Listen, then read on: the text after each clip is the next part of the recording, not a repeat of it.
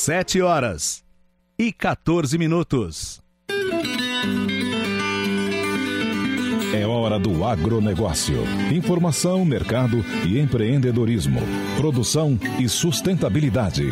Com José Luiz Tejon. A hora do agronegócio. Oferecimento. Grupo Geradores MWM, a melhor solução para a sua necessidade. Acesse geradoresmwm.com.br.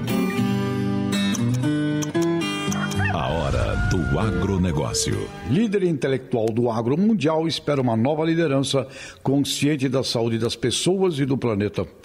Entrevistei o professor Ray Goldberg, criador do conceito de agribusiness na Universidade de Harvard, anos 50.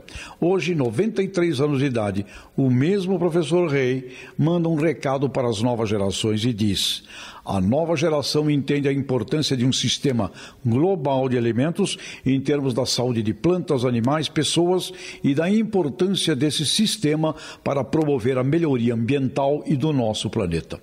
Professor Ray Goldberg afirmou que a sua geração, da qual pertenço, fez um trabalho pobre nesse sentido de uma liderança que leve em consideração a saúde de todo o sistema, incluindo meio ambiente.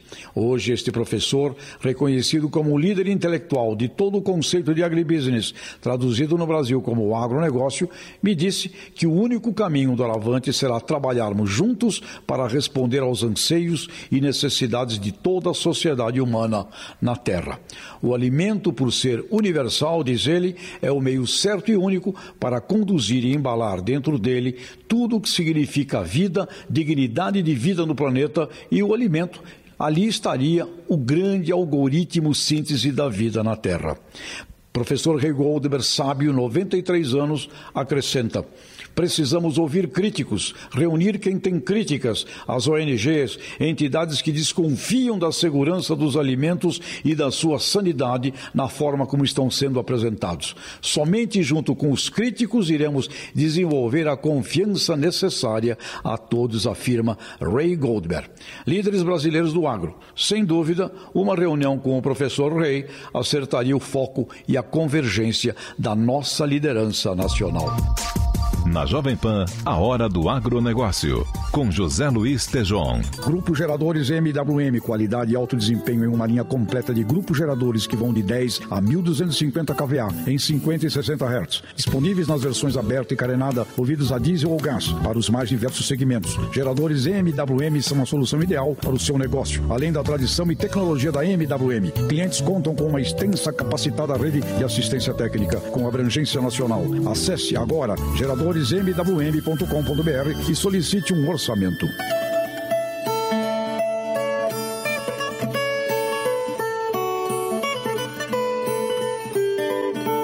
Ministro do Meio Ambiente, Ricardo Salles, recua e mantém meta de desmatamento até 2023.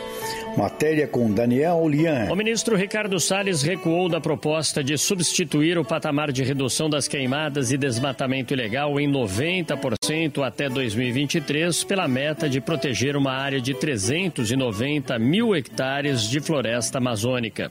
A mudança do Ministério do Meio Ambiente foi motivada pela área técnica do Ministério da Economia, que deseja o compartilhamento de responsabilidades sobre as metas com as pastas da Agricultura, Justiça e Defesa. Ambientalistas e entidades haviam demonstrado preocupação após o encaminhamento do ofício. Durante uma entrevista à agência France Press, o ministro do Meio Ambiente, Ricardo Salles, destacou que o objetivo é reduzir os índices. Nós entendemos que o primeiro passo, que esse já pode ser alcançado esse ano, é a partir do segundo semestre, estancar, parar o aumento do desmatamento. E a partir do ano que vem, reduzir o desmatamento, para nós voltarmos a ter índices decrescentes a partir do ano que vem, diminuir. Em julho, a Amazônia registrou um crescimento de 28% no número de focos de calor em relação ao mesmo período do ano passado. Senado aprova pacote de ajuda emergencial a pequenos produtores. Nos informa Nani Cox. O Senado aprovou o projeto de lei que estabelece medidas de socorro financeiro aos agricultores familiares. Entre os principais dispositivos, o texto traz o pagamento de 5 parcelas de R$ 600 a título de auxílio aos agricultores. Além disso, o projeto também prevê um fomento emergencial de inclusão produtiva rural em um pagamento de R$ 2.500 em parcela única por unidade familiar. Para a mulher agricultora familiar, a transferência será de R$ 3.000. Entretanto, o auxílio emergencial só será pago àqueles que não tenham sido beneficiados anteriormente pelo governo. Para ter acesso ao recurso, o agricultor deve se encaixar nos seguintes requisitos, semelhantes aos critérios para a concessão do auxílio emergencial. Ele deve se cadastrar na entidade de assistência técnica e extensão rural credenciada à Anater, ser maior de 18 anos, não ter emprego formal ativo, ter renda familiar mensal per capita de até meio salário mínimo ou renda familiar mensal total de até 3 salários mínimos. Além disso, o agricultor também não pode receber benefício previdenciário ou assistencial, seguro-desemprego ou de programa de transferência de renda federal, com exceção do programa Bolsa Família e do seguro-desemprego recebido durante o período de defeso e não ter recebido, em 2018, rendimentos tributáveis acima de R$ 28.559. O projeto aprovado na Câmara dos Deputados prevê ainda a abertura automática de uma poupança social digital, por meio da qual pode ser feito o pagamento do benefício pelos bancos públicos federais. Os beneficiários que não tiverem acesso à internet podem fazer o saque do auxílio apresentando o documento de identidade e CPF. Em caso de acesso irregular ao benefício, como por exemplo por meio de fraude ou informação falsa, o responsável deve restituir os valores, podendo também ser punido com ações civis e criminais. O texto garante que esse apoio não descaracteriza a condição do agricultor familiar de segurado especial da Previdência. Outro ponto do projeto concede o auxílio Garantia Safra, automaticamente, a todos os agricultores familiares aptos a receber o benefício durante o período de calamidade pública, condicionado à apresentação de laudo técnico de vistoria municipal comprovando a perda de safra. O Garantia Safra assegura ao agricultor familiar o recebimento de um auxílio pecuniário por tempo determinado, caso perca sua safra em razão de seca ou excesso de chuvas. O texto também institui linhas de crédito rural no âmbito do Programa Nacional de Fortalecimento da Agricultura Familiar, o PRONAF. Podem se beneficiar das medidas agricultores com renda familiar mensal de até 3 salários mínimos. Na Jovem Pan, a hora do agronegócio, com José Luiz Tejon. Na Jovem Pan, a hora do agronegócio, com José Luiz Tejon. A hora do agronegócio. Oferecimento. Grupo Geradores MWM, a melhor solução para a sua necessidade. Acesse geradoresmwm.com.br.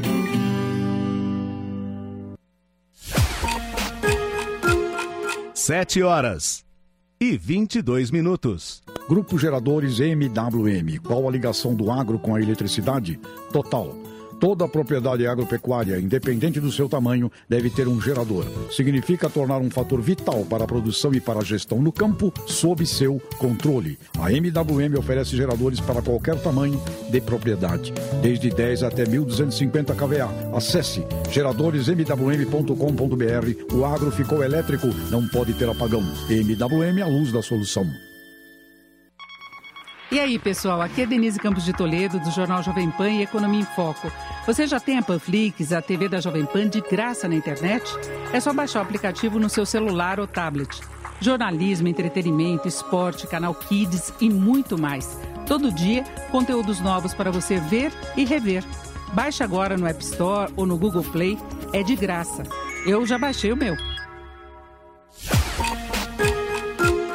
7h23. Na Jovem Pan, a hora do agronegócio, com José Luiz Tejon. O Brasil importa cerca de 1 milhão de toneladas de nitrato de amônia por ano e o controle do estoque é feito pelo Exército. Matéria com Beatriz Manfredini. O nitrato de amônio, produto apontado como possível responsável pela explosão ocorrida em um terminal portuário do Líbano, é matéria-prima de um fertilizante comum na agricultura brasileira, utilizado especialmente na produção de cana-de-açúcar, frutas e hortaliças. Apesar disso, ele está longe de ser o adubo mais usado pelo produtor rural. O Brasil é um dos líderes na produção mundial de alimentos e a demanda dos agricultores é muito maior do que o país consegue produzir de nitrato, o que representa cerca de 500 mil toneladas por ano. Com isso, a maior parte dos fertilizantes precisa ser importada. De acordo com um levantamento feito por uma consultoria especializada em agronegócio, o Brasil importou cerca de 1.200.000 toneladas de nitrato de amônio em 2019, cerca de 3% do que o país utiliza de fertilizantes. Nos últimos 10 anos, o volume variou acima de 1 milhão de toneladas e o principal fornecedor tem sido a Rússia. Segundo o Ministério da Agricultura, o nitrato de amônio que é misturado na produção de fertilizantes tem uma concentração pequena, de 10% a 15%, o que diminui o risco de explosão no campo. Caso a concentração de nitrato seja maior que 70%, aí a responsabilidade passa a ser do Ministério da Defesa. Justamente por causa de seu potencial explosivo, o controle da chegada do nitrato de amônio no Brasil é feito pelo Exército, que define as condições de transporte, manipulação e armazenamento do produto. Já ao Ministério da Agricultura, cabe a fiscalização da venda de fertilizantes e a checagem de critérios de qualidade e padronização do insumo. Algumas regras do Exército para transportar explosivos no Brasil são ter uma segurança contra roubos e furtos nos pontos de parada e de apoio e acompanhamento de escolta armada. Além disso, o veículo precisa ser de carroceria fechada, tipo baú, ou em equipamento tipo container, ter comunicação eficaz com a empresa responsável pelo transporte, sistema de rastreamento em tempo real e um botão de pânico, com ligação direta com a empresa responsável pelo transporte. Quanto à fiscalização do Ministério da Agricultura, especialistas garantem que o país é muito rígido nesse quesito. Isso porque o governo aumentou o controle depois que um terminal portuário em Tianjin, na China, em 2015, e uma fábrica em Cubatão, litoral de São Paulo, em 2017, registraram explosões por conta do material. O governo aprova prorrogação de dívidas de produtores rurais que tiveram atividade prejudicada pela Covid-19. Nos fala Larissa Coelho. O Conselho Monetário Nacional prorrogou o prazo de vencimento de financiamentos de crédito rural para atividades agropecuárias prejudicadas pela Covid-19. As operações de custeio e investimento que venceriam no dia 15 de agosto foram adiadas para o dia 15 de dezembro.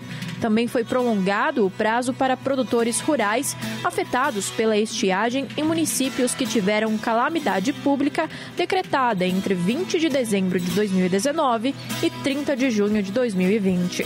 Também foi aprovada a elevação dos limites de crédito de industrialização para a agroindústria familiar. Ela acontece no âmbito do Programa Nacional de Fortalecimento da Agricultura Familiar.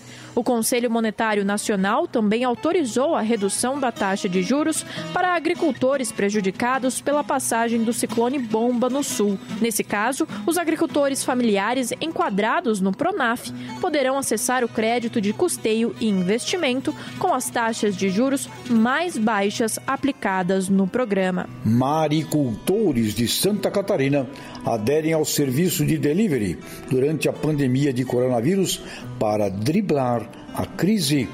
Lene Junsec. E Santa Catarina mantém o status de maior produtor de molúsculos de cultivo do Brasil, de ostras, mexilhões e vieiras. 98% da produção do país é do litoral catarinense. As fazendas marinhas Portal da Ostra e Bela Ostra estão localizadas na região onde são produzidas a maior quantidade de ostra que abastece o mercado nacional. A Caieira da Barra do Sul, no extremo sul de Florianópolis, ao ladinho do Ribeirão da Ilha. O setor mantém um crescimento constante desde 2013, porém, neste ano viu a crise sanitária reduzir a comercialização em 50% e acentuar a necessidade de melhor estruturação da cadeia produtiva para alcançar novos mercados. Neste ano, o desafio dos produtores foi manter a venda em meio à pandemia do novo coronavírus, que afetou a comercialização por atacado. Uma das soluções dos produtores catarinenses foi o investimento em delivery. O técnico do Senar, o engenheiro de aquicultura responsável pela Ateg Maricultura, Rafael Costa, destaca que a maior organização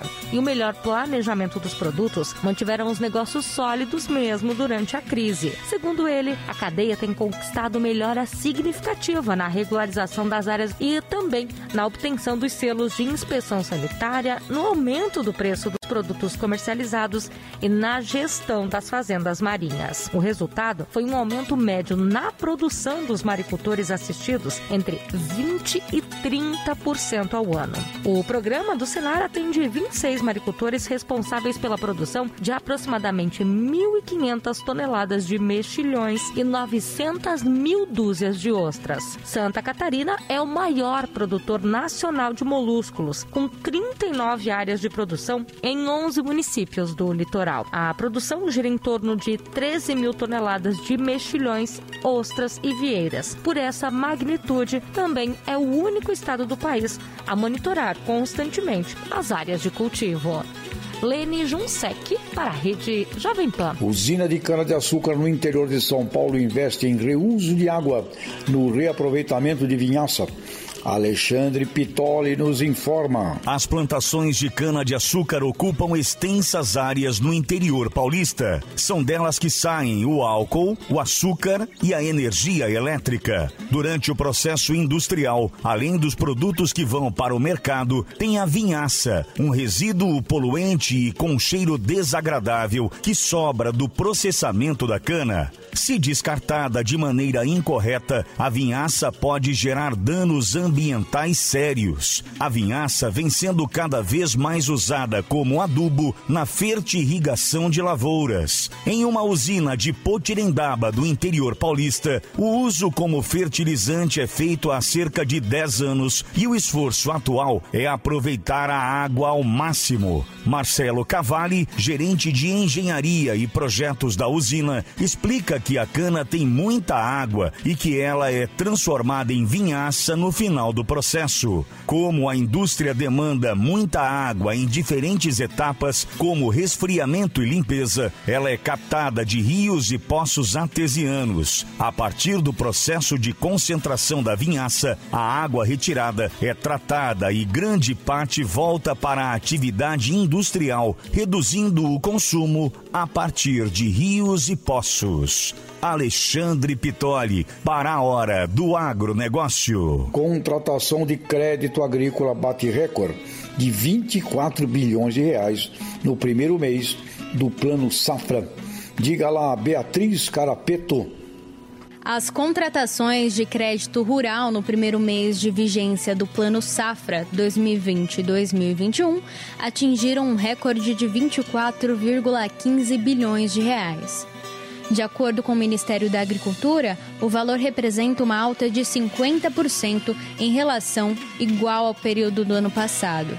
Na avaliação da pasta, o desempenho nos primeiros 30 dias do plano ficou acima das expectativas. O governo revelou que todas as modalidades de financiamento tiveram alta no período, destacando um avanço de 110% no crédito para investimentos, o que somou 5,2 bilhões de reais. Houve um crescimento de 39% nas contratações para custeio, que atingiram 15 bilhões de reais, enquanto os financiamentos de industrialização somaram 2 bilhões de reais, o que representa uma alta de 69% na comparação anual. Além disso, foram movimentados 1,8 bilhão de reais em crédito para comercialização, um avanço de 17% ano a ano. Para o Ministério, isso mostra que os produtores estão sendo bem remunerados e preferem vender a safra em vez de estocá-la. Isso porque o mercado agrícola em geral tem sido favorecido por firme demanda externa e pela desvalorização do real frente ao dólar. Quanto aos programas de investimento, praticamente todos cresceram mais de 100%. Isso na variação comparativa com o mesmo mês do ano agrícola anterior. O destaque foi para a Moderagro, com 535%, a Moderinfra, com 413%, o programa ABC, com 134%, e o Inova Agro, com 175%. Anunciado em meados de junho, o Plano Safra destina um montante recorde de 236,3 bilhões de reais em recursos para financiamento agrícola, o que representa uma alta de 6% ante o programa anterior. O Ministério da Economia aprova 230 milhões de dólares para o agro nordeste. Matéria com Gabriel Forte. A Comissão de Financiamentos Externos do Ministério da Economia aprovou o projeto do Ministério da Agricultura, Pecuária e Abastecimento no valor de 230 milhões de dólares para financiar ações do agro nordeste. Os recursos virão do Banco Interamericano de Desenvolvimento, sendo que 40 milhões de dólares em contrapartida virão da União por um período de 6 anos. Elaborado pela equipe do Agro Nordeste nos primeiros 4 meses do ano, o plano prevê a aplicação dos recursos em ações de médio prazo para aumentar a competitividade das cadeias produtivas, inserção de assentados da reforma agrária na produção agrícola familiar e nos mercados de venda, regularização fundiária e ambiental, melhoria das condições sanitárias das atividades agropecuárias e realização de estudos em busca de inovações para os produtores rurais do Nordeste, do Norte do Espírito Santo e de Minas Gerais. O mapa conta com vários parceiros para execução das ações e metas comuns. Fazem parte da rede o Sebrae, Senar, Sistema OCB, Banco do Nordeste, Banco do Brasil e ANEEL, além das vinculadas do Ministério, Conab, Embrapa, Anater e INCRA. Em 5 estados, os planos de trabalho para a estruturação das cadeias produtivas prioritárias já foram concluídos. Os estados são Paraíba, Rio Grande do Norte, Alagoas, Maranhão e Sergipe.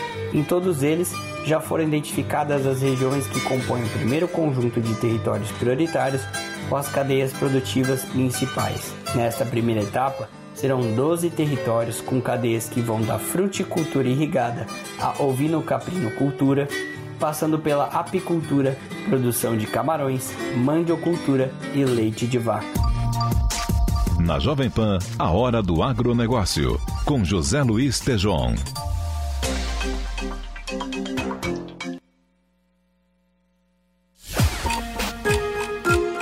Sete horas e 36 minutos. Grupos geradores MWM, qualidade e alto desempenho em uma linha completa de grupos geradores que vão de 10 a 1250 kVA em 50 e 60 Hz. Disponíveis nas versões aberta e carenada, movidos a diesel ou gás, para os mais diversos segmentos. Geradores MWM são a solução ideal para o seu negócio, além da tradição e tecnologia da MWM. Clientes contam com uma extensa e capacitada rede de assistência técnica com abrangência nacional. Acesse agora geradoresmwm.com.br e solicite um orçamento. E aí, pessoal, aqui é o Thiago Berraich do Jornal da Manhã. Você já tem a Panflix? A TV da Jovem Pan de graça na internet. É só baixar o aplicativo no seu celular ou tablet. Jornalismo, entretenimento, esporte, canal Kids e muito mais. Todo dia conteúdos novos para você ver e rever. Baixe agora na App Store ou no Google Play. E é de graça. Eu já baixei o meu. 7 horas e 37 minutos. Na Jovem Pan, a hora do agronegócio, com José Luiz Tejon.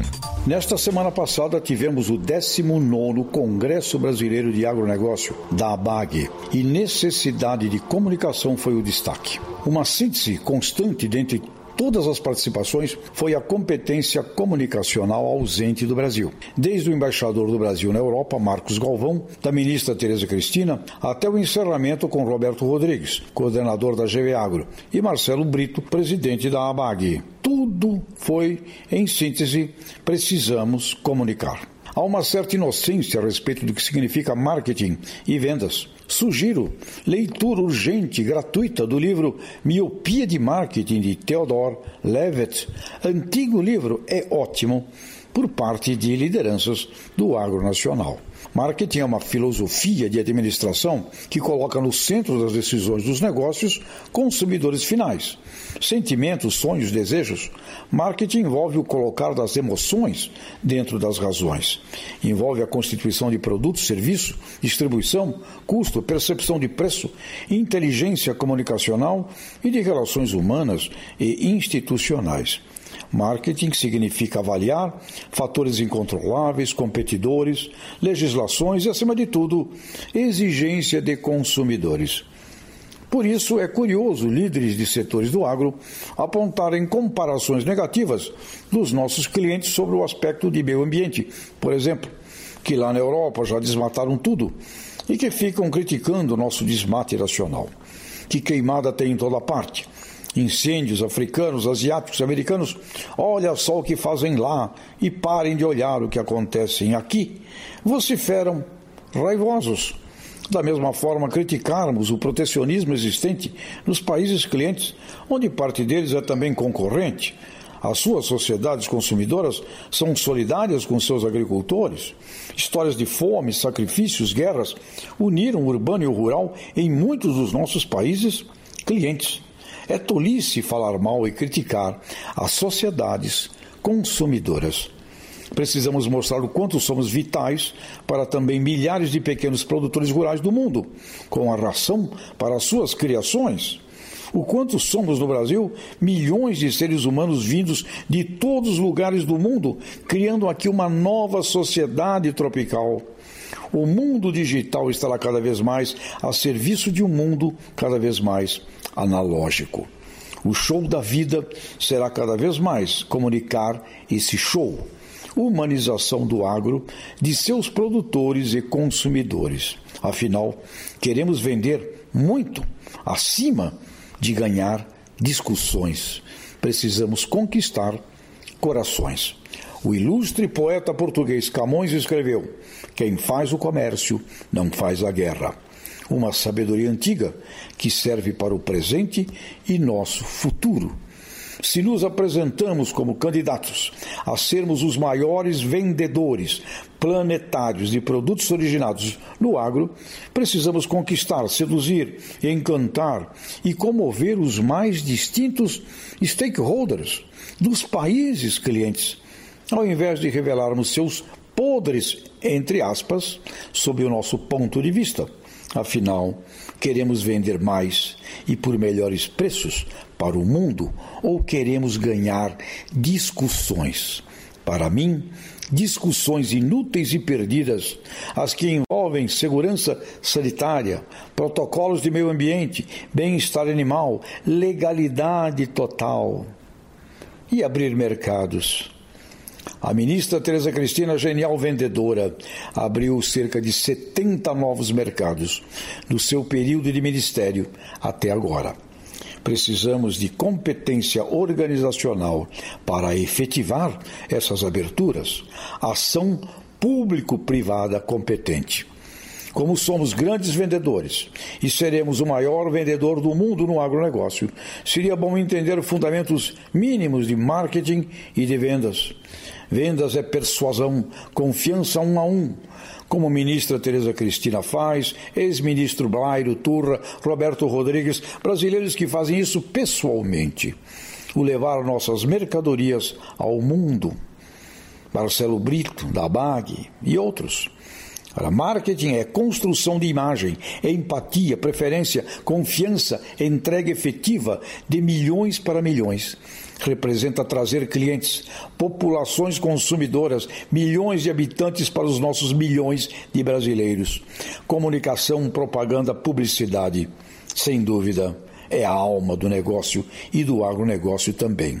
E está fazendo muita falta nas estratégias brasileiras. O Brasil é a maior união de todos os povos do mundo, que aqui construíram um ativo de conhecimento tropical. Um produto brasileiro leva um pedacinho de cada povo deste planeta. Somos da amizade e da paz, e nosso meio ambiente é a maior moeda de troca viva do presente e futuro da humanidade. Inteligência emocional, brasileiros. Leiam também Daniel Goleman. Eu recomendo. Foco. Precisamos de foco. Não queremos ganhar discussões. Queremos vender hoje, amanhã e sempre. Conquistar no planeta inteiro corações. No agronegócio.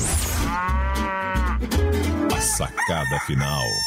Continuamos arrumando briga e discussão quando o nosso objetivo é vendas e negociação. O ministro Guedes, em reunião com estrangeiros, descascou a lenha neles, falando que dizimaram índios, destruíram suas florestas e que a Amazônia é nossa.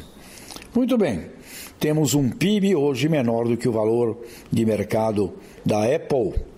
Isto sim deveria nos indignar, não pela Apple, mas pelo tamanho do Brasil e uma produção interna bruta ridícula perante nosso potencial. Sobre a Amazônia, a Amazon Book de Jeff Bezos, aquela dos livros, fatura o dobro do que todos os estados da Amazônia juntos geram no seu PIB. Portanto, a sacada final é: Brasil, para de reclamar e discutir. Vamos partir para cima, vender muito mais, gerar riquezas a partir dos patrimônios nacionais. E tem muita gente aqui que sabe fazer. Queremos vender ou ganhar discussão? Precisamos dobrar o PIB de tamanho. Na Jovem Pan, a hora do agronegócio, com José Luiz Tejon. A hora do agronegócio. Oferecimento. Grupo Geradores MWM, a melhor solução para a sua necessidade. Acesse geradoresmwm.com.br.